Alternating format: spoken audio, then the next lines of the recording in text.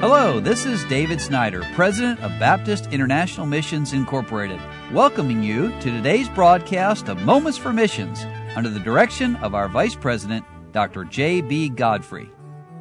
If you've been listening to the Moments for Missions broadcast for a long time, you'll know the names Dr. Don Sisk, Dr. James Ray, Dr. David Snyder, and of course now for the last 7 years plus, I've been doing the broadcast.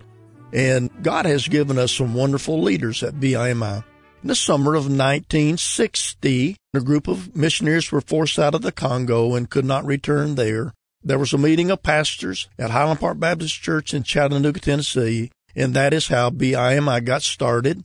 And God has given over the years wonderful missionaries to serve around the world, but also He's given to us great leaders. Dr. and Mrs. Don Sisk served faithfully in Japan, started a great church, helped start the Bible college there.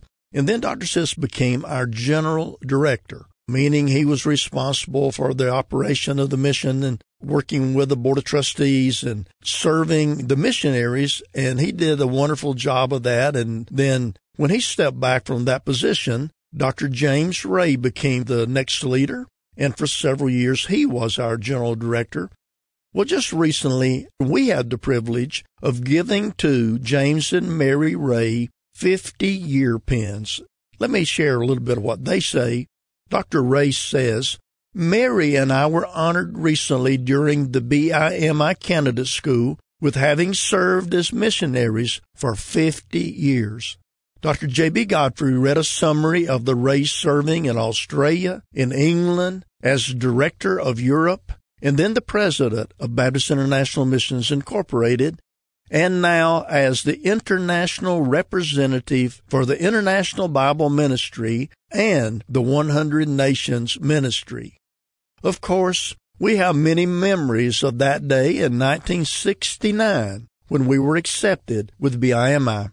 I was pastoring a great church in Alabama when God called us to go to Australia as missionaries. We set a goal of being in Australia in 9 months. That goal was accomplished with God's help. Several years ago, I journeyed back to Australia and to England and preached again in the churches that we started in those countries. Our children, Joy and Jim, were vital assistants in those works. Many friends stood with us. God has led us and provided through our friends throughout these great years. There is still so much to do.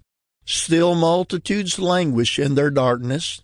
Still hopeless people stumble through their lives in utter anguish. Still beautiful people speed toward the end of life with not a shred of light. And still we have the key that will unlock their prison door and set them free. Hebrews chapter 6 and verse 1 says, "Let us go on." Well, the Rays are doing that very thing. They're like me. They're no longer so young, but they're faithfully serving the Lord. And God has used them not only in planting churches in Australia and in Europe, but also in distributing Bibles and Christian literature. Back when the wall fell in Germany and countries in Eastern Europe and Russia opened up, and the Rays led teams and they distributed hundreds of thousands and a million Bibles in that part of the world. And the results of what they have done will continue to go on as the days pass and as we get ready for the coming back of the Lord Jesus Christ. How thankful we are here for these leaders who have set the example before our missionaries, before the churches that support our missionaries, and serving the Lord in such a faithful way. Thank God for all of them. You've been listening to Moments for Missions. For further information, please write to BIMI, P.O. Box 9, Harrison, Tennessee 37341, or call us at 423-344-5050. Or you can visit us online at www.bimi.org. Until next time, may the Lord richly bless you.